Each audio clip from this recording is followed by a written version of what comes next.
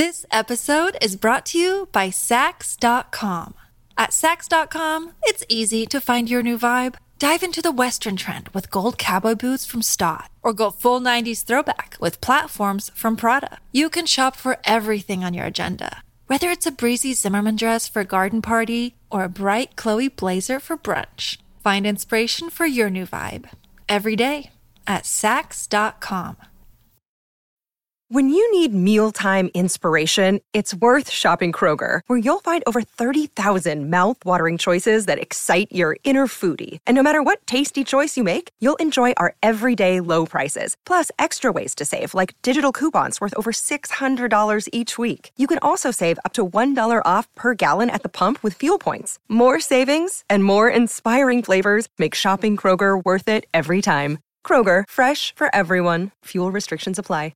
Hello, everybody. This is Marshall Poe. I'm the editor of the New Books Network. NBN listeners like to read books and buy them. So we thought we'd tell you that right now, our friends at Princeton University Press are having a remarkable site-wide sale. You can get 50% off books, including ebooks and audiobooks, with the code 50, F-I-F-T-Y, at checkout until May 31. You can save some real money on Princeton University Press books. I encourage you to go there and check it out.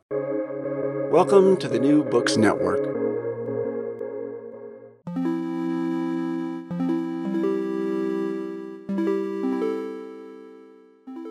Hello and welcome to the New Books Network. I'm Pierre Delancey. In more than a couple of my previous interviews, I spoke with writers who reflected on the relationship between art and politics. You may recall that in some of these conversations, I lamented the fact that aspects of art have become nearly indistinguishable from political activism. If you recognize my voice, you probably know my critiques already, and you know that I'm a former proponent of art activism turned into an anti-activist activist. My conversation today is then a very special one because my guest is not only a researcher, but an artist and an art activist himself. Gregor Shillette is one of the key proponents and theorists of art activism and social practice. At the art school Social Practice Queens, which he runs with Chloe Bass, he has built many of the foundations on which today's art active engagement with politics is based.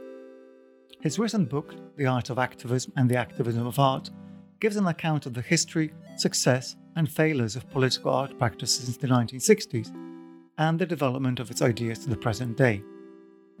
Gregor Shillette, welcome to the show. Oh, thank you, Pierre. Well, we're here in my hotel room in London, and it's September 10th, 12th? I'm actually forgetting. One of those days. You've just got 2022, just in case anybody ever digs this up and wants to know what happened. Right, okay. Well, that's a timestamp, and it's one of the very few interviews I've done in person. This is kind of a special moment. Craig, partly because you are one of the high priests of art and activism and art and social practice. So I'm very happy to be talking to you about your new book. Yes, my son. Yeah. Oh, right. Okay. Craig has just made a sign of the cross. So, well, let's get into a bit of you before we get into a book. Mm-hmm. And I think that's going to be quite important because, as you do declare yourself in a book, you are not only a theorist, you're also an educator and an art activist yourself. So, can I ask you to lay the ground for some of these things? Well, I always say that I'm an artist first because I trained as an artist and I still produce art. In fact, I still produce art that would be considered studio art. And I have some work in an exhibition in New York now. There's another one in New Mexico that's traveling. And I like studio art a lot. And I'm going to kind of come around to your point by saying the problem I have is I don't know where to show it. I feel uncomfortable in most of the kind of venues. Maybe, university venues is one thing, but it just feels like making that kind of work has always been really problematic because of all the reasons that we could discuss in terms of the nature of the art world, right? Ideologically, economically, commercially. So I've also been an activist working in artist collectives, and that began after I graduated from undergraduate in 1979 from the Cooper Union, where I had studied with the artist Hans Haacke, who's well known for his contributions to conceptual art and institutional critique and political art. But I became involved with people like Lucy Lippard and Joey Kearns and others. And we actually created a group called Political Art Documentation Distribution, PAD for short. We had this ambitious idea that we were going to support third world liberation struggles by being artists. And, we did a lot of things. Newspapers, we created an archive. We had ongoing series of talks. We would do some protest work, create art for demonstrations. Maybe this is a good snapshot of some of the paradoxes that I present in my work, is that the work that PAD created, this archive, is now in the Museum of Modern Art, of all places. Nothing against the MoMA per se, except that, an intentionally subversive archive of art is in one of its main institutional sort of pillars, right? So these are sort of the convolutions and complications that I discovered as I was an activist. In the 90s, I worked with a group of people. We created Repo History. It's actually based on the movie Repo Man, the term. Which I'm aware of. I'm lucky enough not to have seen. Well, no, unfortunately, that is your homework. You have to watch it and tell me what you think. It's a fantastic film, a little bit sort of, macho. Our idea was we would be the Repo Men and Repo Women of a sort of unknown or forgotten or obscured histories. And so we literally created sort of like street signs.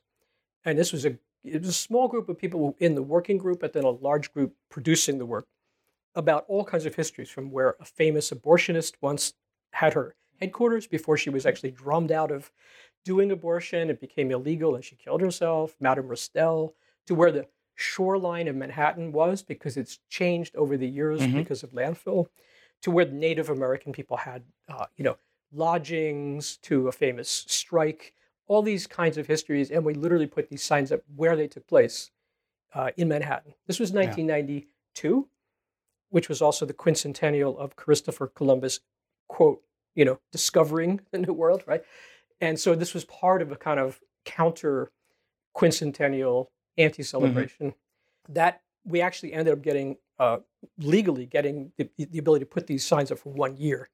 We started off as a guerrilla project and ended up. So that was Repo History. And then more recently, I've been involved in Gulf Labor Coalition, where we've been protesting the building of the Guggenheim Abu Dhabi because of the working conditions that most of the migrant laborers all of the migrant laborers really in that region are subjected to under the kafala system, where you can have your passport taken away and where, you think you're going to be sending money home to your family in Pakistan or Egypt, and in fact, you are in debt, thousands of dollars for just this sort of visa or the work visa. So almost like a form of slavery, almost, right? And it's not just in Abu Dhabi; it's in the whole region. Yeah. We came to the Guggenheim and said, if you're going to build a facility that has to do with contemporary art, and in its Western conception of what that is, well, you need to build it under the conditions that you would expect in Europe, in the U.S., et cetera. And, they're very nice, good liberal people. Richard Armstrong said, we agree with you, but, it's them, it's the Emirates. They're the ones, right? And we said, oh, yeah, really, you're not getting anything out of this. And so we boycotted them. We created various art projects around it, and ultimately even occupied the Guggenheim, both in New York and the one in Venice during the Biennale. So those are the three major art collectives that I'm part of. And that's what I consider primarily the activist work. Although you pointed out I'm an educator and I also do work, I would say, a kind of activism within the public university system in New York as well. In your three examples, you've covered kind of the gamut of different types of art activism and also aspects of its historical evolution. So you talked about the kind of activism that very outwardly aims to liberate third parties. You talked about the third world. These are your words a moment ago. And so as though artists in Manhattan had some kind of relationship and ability to redistribute resources, to do progressive politics, economically even, towards parts of the world which have never been to Manhattan. And you end in activism that essentially talks to the art world, that the Gulf Labor Coalition that you describe looks to arts institutions. To get into the book, we should think about how to historicize those developments. And you have this unenviable task in the book of having to decide where it is that art started being political. And that's, of course, impossible, because one could quite easily extend the argument that art has always been political, but that's really no use to any of us who want to figure out what might have happened during our lifetime and where it is that we might be learning from. But within your own trajectory, I think it's quite telling that you start the history in a book with the 1960s and the reemergence of conceptualism, the importance of 1968 as the kind of moment where the political and the social and the creative really get together. So I want to ask you to maybe retell as briefly or as poignantly as you can aspects of this story and why you think that's a good moment through which to look at what art and activism might mean today. Yeah. It's true that the book begins really in the 60s and tries to move up right to the present. And it just ends with the Russian invasion of Ukraine and touches on that a bit.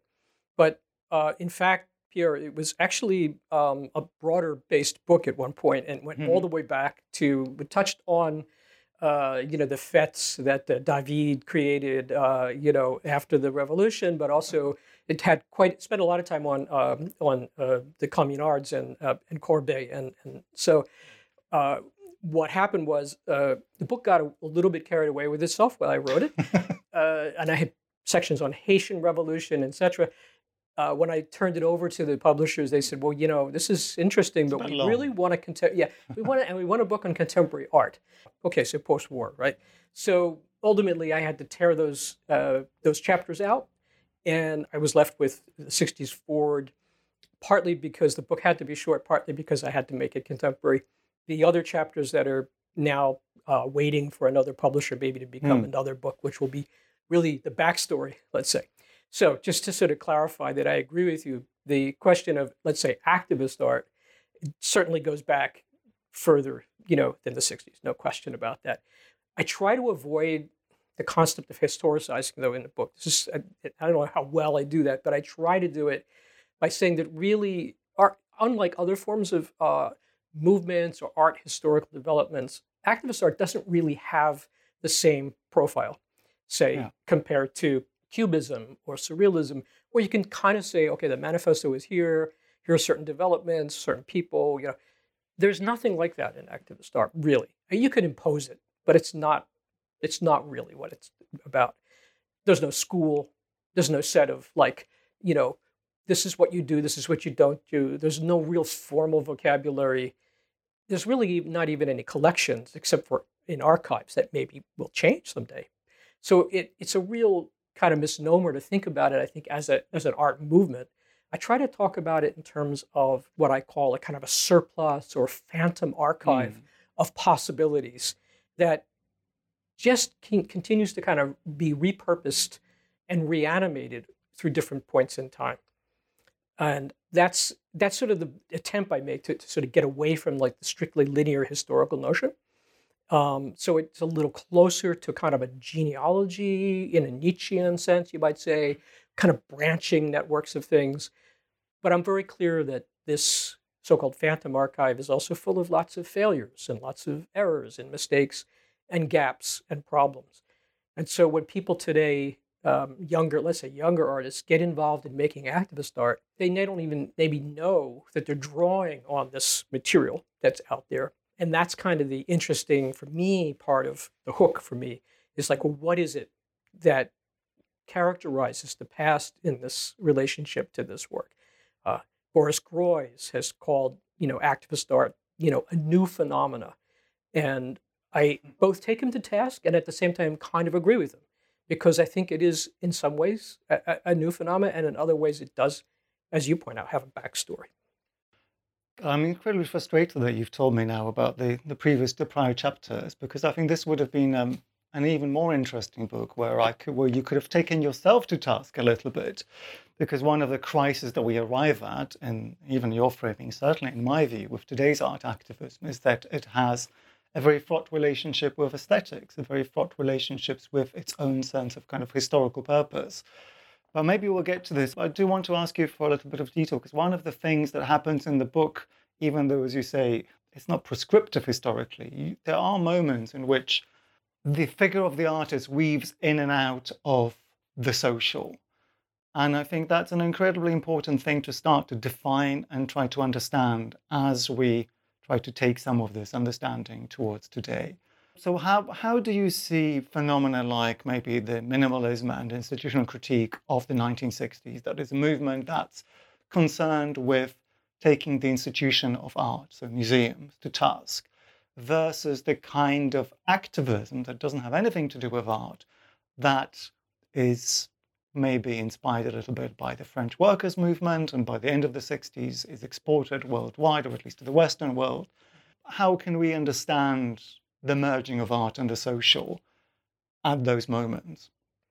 Well, what I try to do in the book is sketch out the perspective from the art world, let's say, and you're right to point to things like institutional critique, conceptualism, minimalism, and so forth, and how that became politicized or at times became political, shifted back and forth a bit. And then, let's say, the outside looking in, a sort of kind of social movement, let's say, political aesthetic, protest aesthetic, that has sort of, really doesn't necessarily originate in the art world. It doesn't originate in the art world, let's say, and it has roots elsewhere in social movements, right? So not quite trying to say like these two gigantic forces that are sort of looking at each other and maybe having a kind of, tarantula dance and eventually sort of, change places, but that would be one way to think about it a little. The bigger picture for me, though, is the dance, if there is such a thing happening, is taking place within a framework of ongoing sort of transformation within the capitalist system, which we all live in, which is just a reality. And this massive sort of spectacle, which, of course, the Situations, which is where the book begins, and Guy Debord, et cetera, cited. They weren't the first to do it. I point out Walter Benjamin certainly talked about the same thing in its, early stages in the 1920s and 30s. But this notion of a kind of aestheticization of everything is really where the sort of book sort of winds up, you might say, saying that we are living in this total aesthetic that has been sort of constructed, moving from just the early years of cinema and publishing and the spectacle that, as they called it in the 60s, to now this kind of ultra sort of aestheticized relationship to everything between, mediated by network technology, our phones, et cetera, et cetera. So you have to also realize that whatever's happening is happening in some kind of actual, and here I will use the word, historical framework. Yeah. All right. Well, within that, the question of what the artist, stroke the artist activist, stroke the activist, these are possibly being three different categories which merge and come, they come together and they come apart, as you trace in the book. What it is that those actors are motivated by at different points historically really does matter. I mean, my listeners will not be surprised to hear that I'm deeply skeptical of some of those motivations. I don't think that you necessarily are, and your trajectory as an activist, an artist, an educator would attest to the fact that you don't think that there is enough dirt on, there's not enough kind of compromise involved in art activism to question it so much. But there was a point at which, when Bourdieu was writing his Rules of Art, he was essentially calling artists propagandists for hire. They will put whatever you want on the banner in the beautiful paint handwriting, because that's what pays the rent.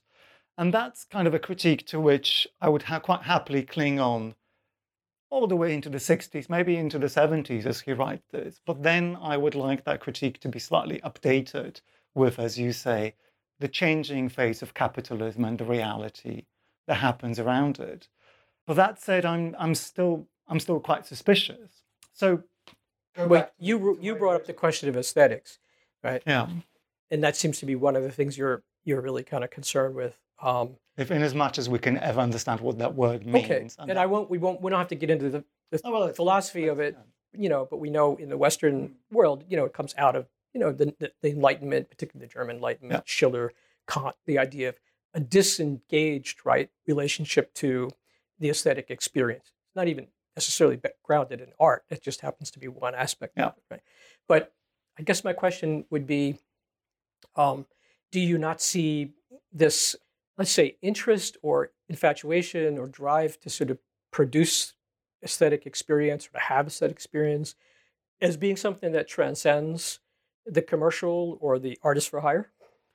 Oh, it certainly does, but it doesn't mean that that in itself doesn't become appropriated. And tempting as it is to make this an interview with me, and I have a tendency to monologue in my questions as it is, I think that we have reached the point, we have way past the point in which that is a good enough get-out clause. And you do allude to this in the book. So, But you were asking about what motivates the political what artist. motivates, and is it more somehow genuine than, let's say, someone who, Jeff Koons, let's say, who seems to be kind of the example of like the commercial artist still claiming some kind of aesthetic value, whatever. Okay, I mean, we don't have to get down that road. Does being involved, let's say, in political critique or even political causes or even trying to actually make political change, which is, I think, something we need to consider because it's not just political art. Yeah.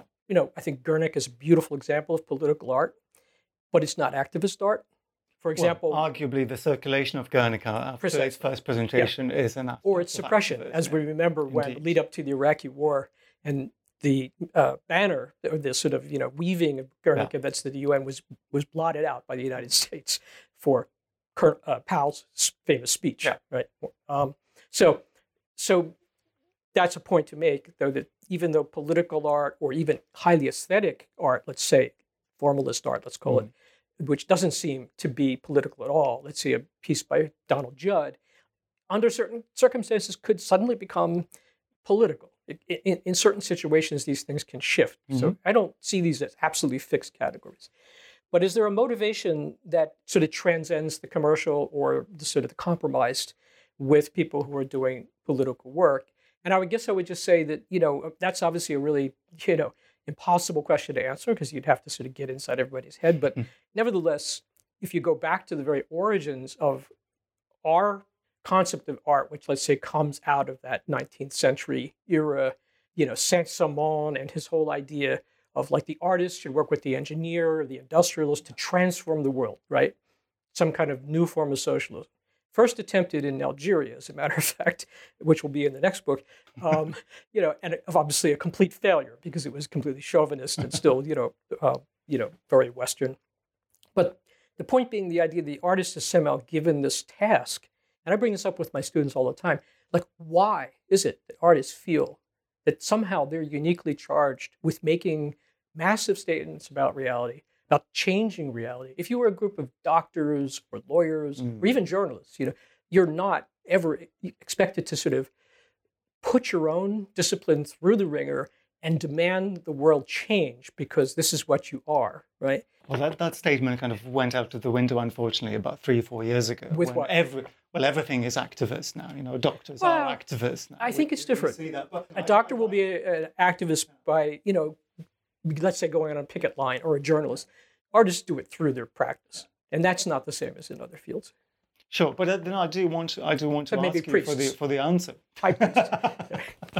I do want to ask you then that question, because I think that lies at the very core of the motivation, the question of motivation. And I mean, there are other ways into it, which I want us to get into in a moment. But why is it, and for you as an educator, this must be incredibly important. Why is it that you think that these bunches of people, 10,000 of them every year, not necessarily just under your tutelage, but tens of thousands of artists every day, are trained with the conviction that they should be there to change the world and to change the world in kind of quite uniform ways? I mean, the art school produces quite uniform politics. Right. Well, let's separate that because, the problem of art schools is another whole thing and what the ideology is. But the very motivation, as you point out, which I think we're both sort of actually having the same, concern here, is really sort of fascinating. I find it almost, from a sociological almost point of view, is like, how did that happen? How does it the artist suddenly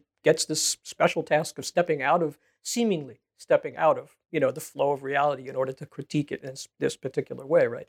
And this is what I think haunts the whole notion of activist art. Yeah. That's kind of what I'm trying to sort of get at with the book a bit, is like, and I use the Derridian term, Jacques Derrida's term, hauntology, that there is something that is haunting the activist artist today, even if they think they're just inventing something for the first time, or they're just doing like propaganda for a cause, or whatever it is.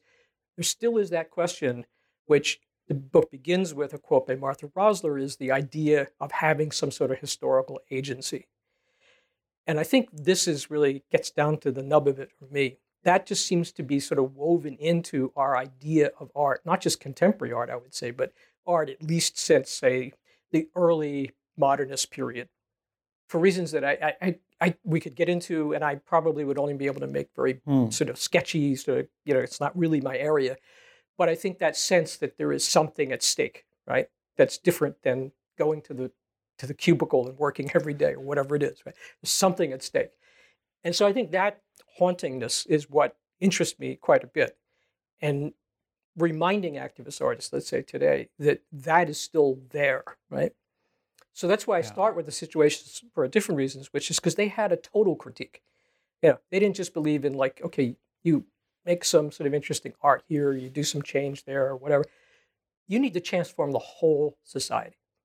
You need to detorn, as they said, like turn it upside down, use it against itself, whatever you want to say. That concept has actually sort of fallen by the wayside. Nobody believes in the idea of total, let's say, revolutionary change. No. Right? That just seems like some kind of romantic myth or dangerous myth even, right? At least, especially since the fall of the socialist, the real socialist world. And so, you had something called tactical media emerge in the wake of the Cold War. And this was something that people believed that art could kind of move in, use the tools that had been developed by capitalism vis-a-vis this kind of spectacle, make some changes, do some very positive things, but then we would have to retreat and move somewhere else and do it again. The art of the Yes Men, you might know the work of the Yes Men, would be a perfect example. They're constantly changing their identities. They're constantly changing the way they strategize what they're doing. That became sort of the model for a while of like what art should be. And it was a kind of neo-situationist approach, except for one thing.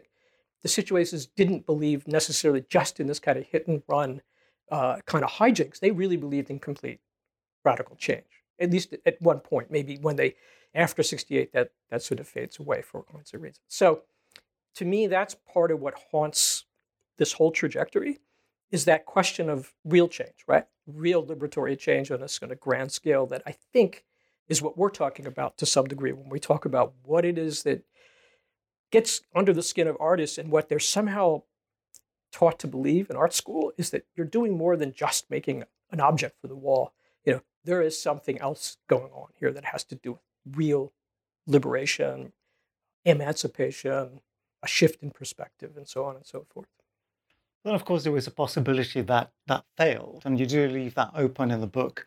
But maybe to rephrase the question of motivation, which I think you have addressed quite beautifully now, as we've moved away from the idea that a total revolution, May 1968, could put an end to all suffering and we can see a completely different system, we have observed, from art's perspective, a retrenchment from these kind of grand gestures, even your maybe naive but well-meaning and, for all I know, reasonably effective attempts to make the third world happier through activism in Manhattan. We have moved into the types of artistic activism that create maybe kind of a new canon of institutional critique, where artists are drawn to critique the art world more than anything else.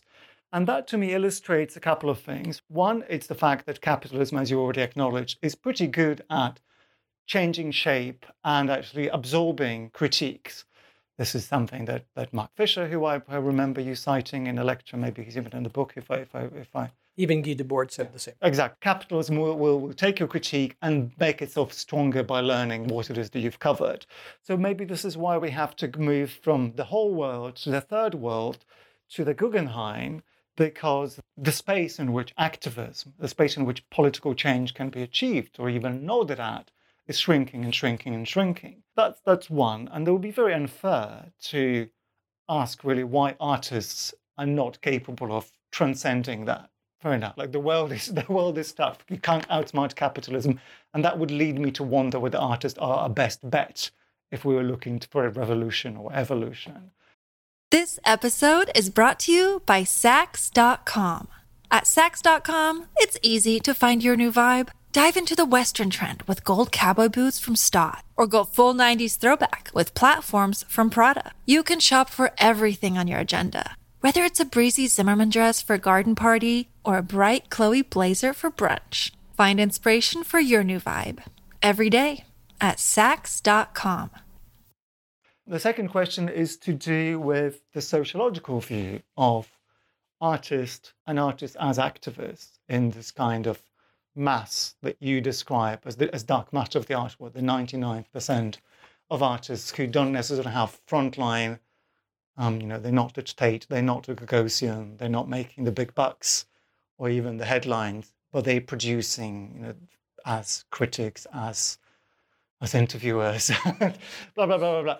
But the question underneath there is, at what point does their activism, do their political desires become synonymous with their needs as a political class? So there's this kind of doubling down of politics in which both capitalism is less and less interested in having a window open for any demand for change, and also artists are less and less incentivized to care about anything other than themselves. And that, to a great extent, mirrors the crisis of politics in general. That's the fact why, say, the Democratic Party can only really talk about the college-educated PMC, as opposed to address the working class. Maybe that's taking us too far. Let's scrap that, but let's try to answer the idea that artists both... They're a professional class. And even if they're dark matter, so to speak, they're still part of the professional class to some degree, right? Their tastes, their interests are aligned with that class, right?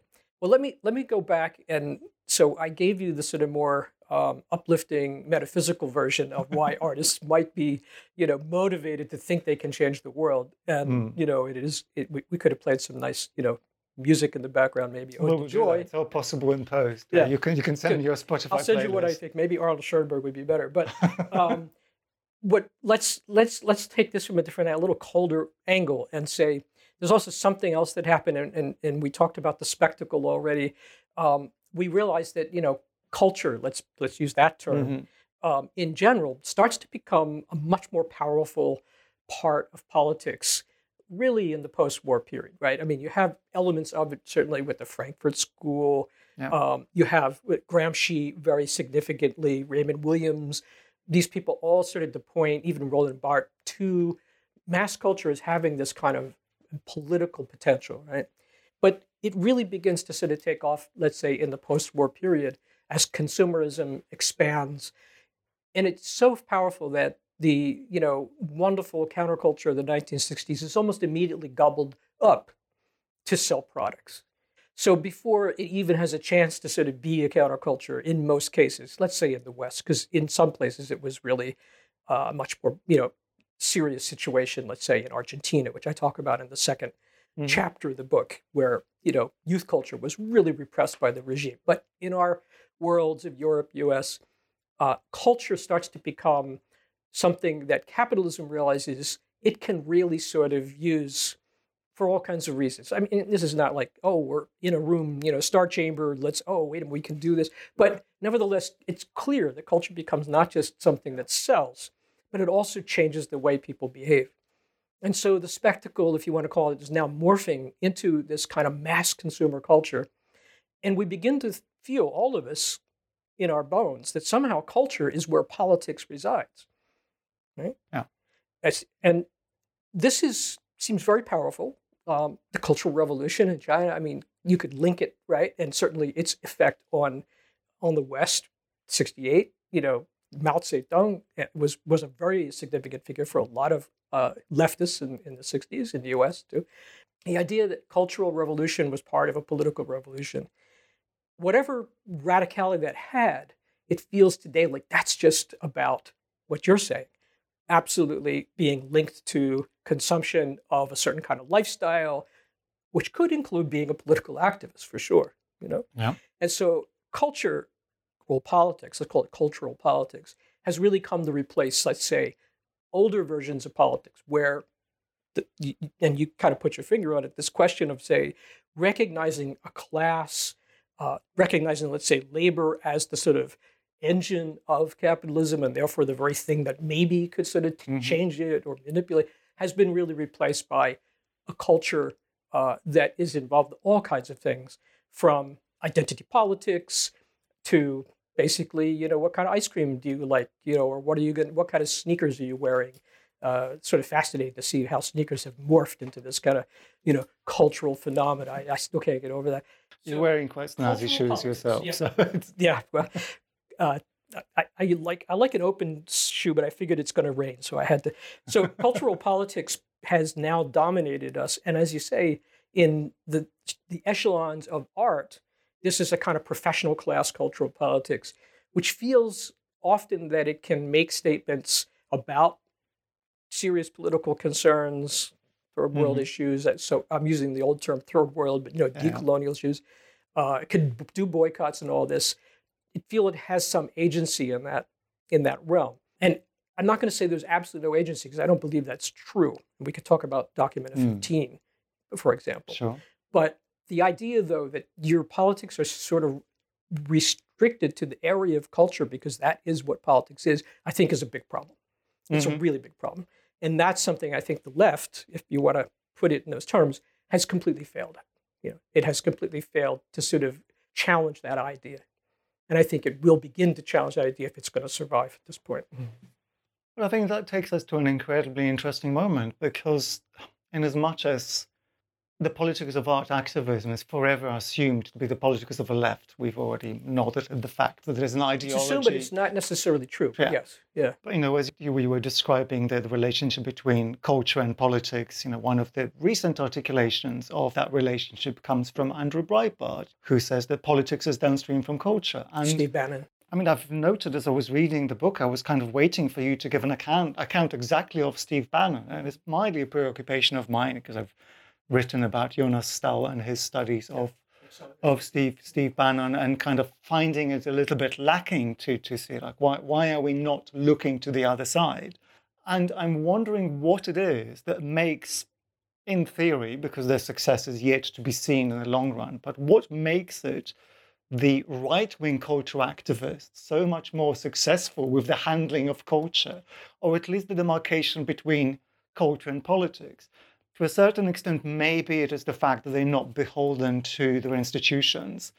And forgive me if I'm mixing different ideas, but you've already talked about the paradox that your activist activities with PAD ended up in the MoMA archive. And this is not trivial. The fact that institutions, which are representations of all the problems of the Democratic Party in the US, they are the institution of neoliberalism, which, as much as they can support leftist progressive politics in writing, they do have to reproduce the opposite by their very operation. You're absolutely right. And the far right can appear to be quite insurgent at this point. They can appear to be sort of breaking. I mean, let's face it, Trump was like basically a person who hacked the Republican Party in order to destroy it and recreate it around his own sort of idea of what, politics should be or whatever it is that he's doing. So you're absolutely right. I mean, it seems insurgent in a way that the left once seemed insurgent. So what do we learn from that? What would we want to learn from that if we wanted to give the left some kind of new material, new hope? Well, precisely, as I said before, I think we have to stop counting on culture to be the substitute for politics.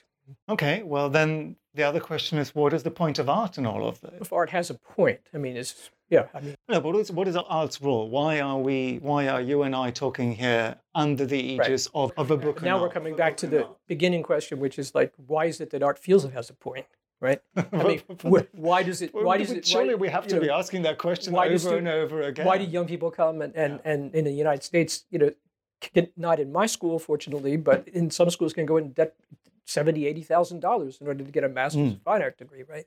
There's a point that there's something there. There's something that feels it has to be sort of like addressed, right? I think that is a very valid question to challenge at this point. Yeah. Do you want to challenge it, or should we? And not just in this book, but in other books. In fact, in Dark Matter, you alluded to, which is a book from 2010 by Pluto Press, there is a section of one chapter where I talk about the far right and its culture, the militia movement in the U.S., and make the point that, and this is something people often overlook when they use the concept of dark matter. Many people cite it, but I was also talking about some of the most, despicable kinds of politics that's available. That is also a kind of dark matter. Yeah. We shouldn't be thinking it's simply like, the noble activist artist. on the fringes. This was a book written before the Occupy movement of squares, all that. But it also, unfortunately, seems that that Steve Bannon's and the Breitbarts and the far right have actually sort of mobilized a certain kind of dark matter since then. Anti-neoliberal, right? Anti-globalist, or at least on the surface, it's in a way that the left has just completely failed. Yeah, so I'm thinking about how much more political we should make this conversation, because I think the questions of the left and right in contemporary art and political contemporary art are incredibly important, and they don't get enough of an airing. They do a little bit in your book, but it's not really an accusation, but I would welcome volumes like yours being written from the other side almost. Well, unfortunately, I can't take you up with that because I'm, the high priest of the activist art left. But if I could find a counterpart, maybe. I actually really did want to write a whole book about. It was the Tea Party that sort of got me interested at first. They also have like a whole aesthetic. What is that about? So it's been something I've been collecting information on, but I haven't really put it into writing. But I don't really think that's the job that I need to do right now, or it's not what I know well. So it would be an interesting adventure to go there. Maybe one that I would be looking into the void, and as Nietzsche said, be careful. You stare too long. But I think you're bringing up some very important points with your whole approach to what you're doing that I think need to be, these challenges have to be put to the assumptions. We just assume we're on the left and therefore we're good and we're doing the right thing and we're supporting the right causes. And no, I think it's really much more complicated than that. So let's think about. I'm going to go back to this question of art's role in the politics. Even though I admit that I agree with you, it's mildly bogus, but to use someone else's bogus formulation. You were involved, and you cite in the book Stephen Wright, who has this thesis of art and politics being one-to-one, or the art being life. Art in life. Art and life. And one of the ways in which that question kept on coming to me as I was reading the book is essentially trying to find a difference between art activism done by artists, and political activism. It sort of feels like I've already said exactly the thing earlier on. Maybe the fact that the circularity of it all is kind of inescapable is indicative of both the crisis and the strength with what it is that the whole discipline is trying to do. Precisely that problem is why I pointed to the larger framing of where capitalism has put us at this point, right? This kind of highly aestheticized, networked culture that we live in, consumer culture. My point at the very end of the book really is to say, yes, it's interesting that a lot of fields that would not be considered related to art or even cultural studies, right, like political fields, political science, global studies, are beginning to talk about aesthetics, right, in terms of like protest movements or people's movements or migratory patterns. They're talking about an aesthetics of this. And you can't help but think, well, that could only be possible in a world in which everything has already now become highly aestheticized. And so the question of whether there's a line between real activism and art activism is probably irrelevant. There probably is, and there's probably not really a meaningful line between the two of those things. That is an indictment. That is a problem, I think. It's an indictment of the failure of art. Well, all of us, I think. So there's one. Because what would art be doing if it wasn't necessarily one-to-one with reality? Yeah, what would we be doing if we hadn't gone to art school is one of the questions. Well, that's another question. I think I would have been a postal worker, right? I often tell my students, I took the postal test in the U.S. where you basically are a letter carrier. There's a test. Oh yeah. You have to pass a basic test to be able to, put letters. Oh, okay, fine. That kind of. And, I wonder whether it was an ideological test. No. And when I realized, like, I did this when I was very young, but I passed, of course, and I realized, like, by now I would have been retired probably 10 years with a wonderful pension, right? So yeah, I got the wrong brochure. I mean, that's a little bit sad, because what I would have liked you to have come up with is that you became an artist because you failed the postal test. You know, in a sense that Sorry. artists and art educators are all some kind of failed. No, others. I guess that I failed. What I failed was being a scientist, which is what I wanted to be initially. So No, I'm going to are crash you. I have a master's degree in physics, which is what I did before I went to art school. Yeah. So this is possibly why I'd like to fact check every and every you art can balance statement. your checkbook, and I can't. That's probably. Now, on the topic of kind of doing the inventory and balance, maybe it's a question I should have led with, which is, does art activism work? And I'll phrase it a little bit as with a metaphor of politics proper and political activism proper. I'm not going to be able to remember who I got this account from, but the idea in American politics, and you should know this because every time you have an election, essentially all that happens is that tons of money is being raised from both the donor class and from grandmothers sending in the $5 checks to the Trump campaign.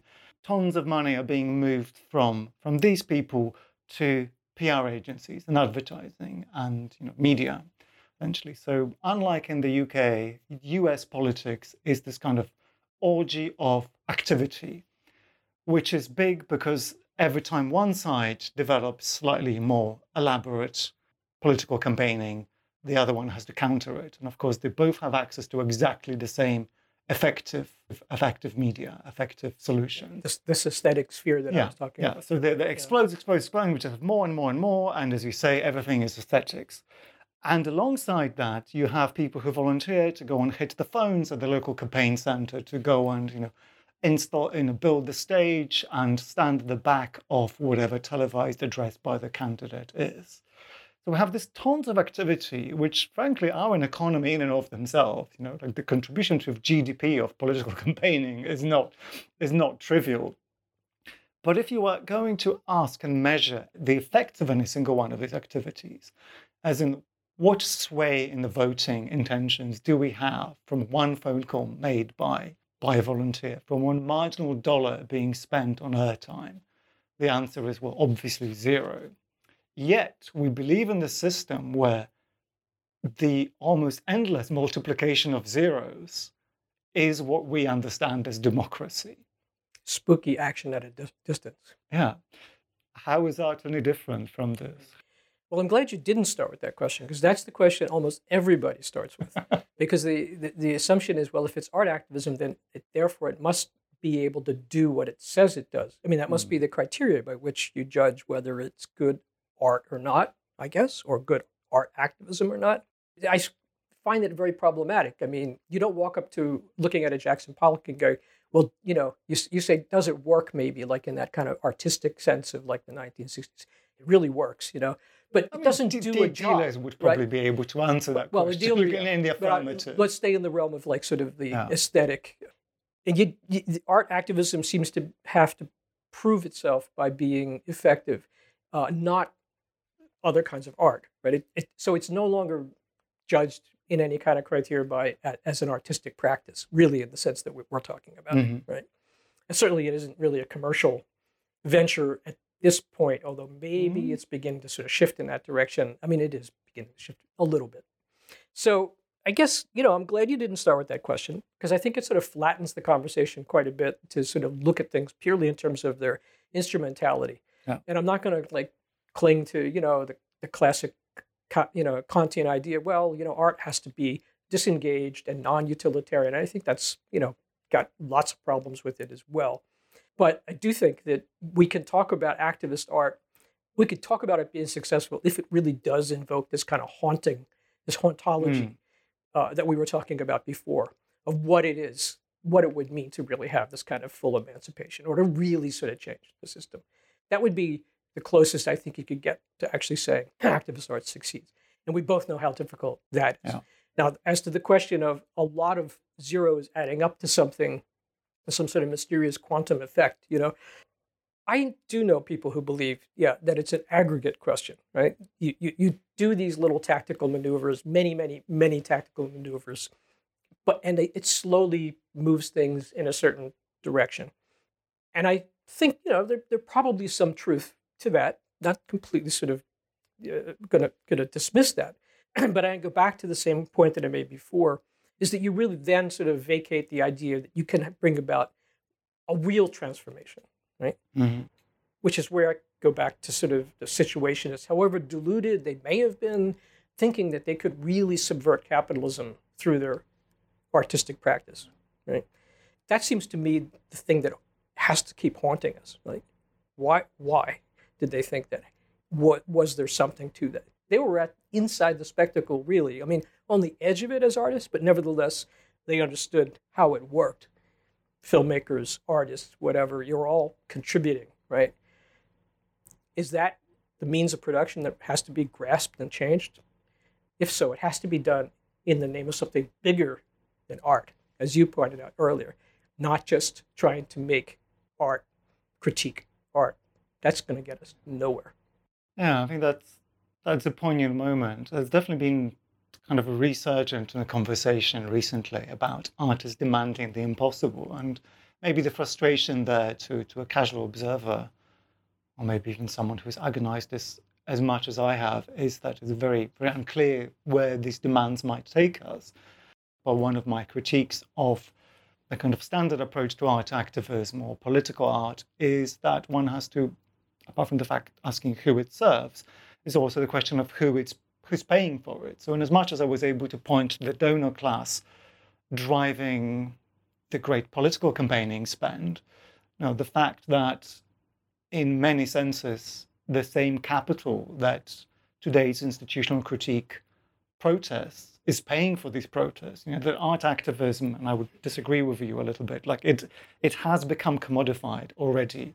I, in my kind of post-2008 attempts to run a gallery that was politically inclined, was one of the people who was kind of trying to pioneer a little bit an alternative in which the market and the political could meet each other and rub off against each other. But I think the question of why it is that endless NGOs are willing to pay for various forms of activism, including in this year's editions of Documenta, whether this kind of neutralization of the whole. But they're not. I mean, I think this is the interesting thing that we, with Documented, is, they paid for it, and then they were really sorry they did. And now they're not. Champagne is drunk either way. Yeah, well, Document is never going to be the same. I hope so, but no, I don't. How think likely so. Is that? Well, you probably heard the Bundesrat has decided to take over the reins of control to make sure that kind of activity that went on that they just thought was so despicable it will never take place. Which I granted the images were disgusting, the anti-Semitic images, okay, but if you look at it as a whole, it seems that the real critique is you gave the keys to the car to brown people from the South, and they went for a joyride, and then you said, oh, why did we do that, right? And what did you expect? They're basically giving you the finger, and they did it very successfully. And now you're going to tear apart the whole document from now on because, boo-hoo, you got just exactly what you asked for. You do allude in a book to some of the kind of authoritarian moments where I think your example is the Serbian Museum, in which you lament the fact that a right-wing government or a conservative government wants its state institutions to align with its politics, which, I mean, shouldn't really be a surprise to anyone who understands how money. It's a little more nuanced, though, dear, because of course, they want it to be aligned with the state, but they also recognize, and just as you've been saying, how powerful the sort of commercial art world is, the international art world, let's call it that. So it's a kind of interesting dance that some of these far-right, like in Hungary and Serbia, they don't want to completely kill the goose either. Yeah, but that maybe brings us to a point where Andrew Breitbart and Steve Bannon understand that culture isn't yet there to be given up on, that there is something they want to preserve. And as you say, in the case of Documenta, maybe that was an extreme example of look, the other side of the world came and took over. But a lot of liberal institutions, including, I would imagine, the kind of university spheres with which you operate, are raising eyebrows of some of the funders because they've been bastions of liberalism and the kind of politics that a lot of the time those who would seek to control it, those who have their names on the buildings, never really aligned with. So I think we're at this kind of interesting moment where I think those institutions really are in great tension. No, I think this I think you put it beautifully, and is this Breitbart versus sort of Documented 15, this kind of moment where I'd watch that. I'd definitely watch that. Yeah. I mean, if Tucker can mediate that conversation, I would quite happily watch. Yeah, I think you're absolutely right. I mean, I think we're seeing this cultural politics, as I talked about, and it's not my term, it's a term, it's been around for a long time, coming to a sort of particular kind of turning point, inflection point, as people like to say these days. And I think we're going to find out what that's about very soon. Oh, well, okay. I hope we're both around to find out. We're not on the losing side, whatever our sides are. Yeah. Well. Thanks, Greg. Okay. It's a good moment to maybe end it. No, thank you, Pierre. The best. The Art of Activism and the Activism of Art by Gregor Chollet is published by Lund Humphreys. I'm Pierre Delancey, and the editor was Marshall Poe. Thanks for listening, and join us next time.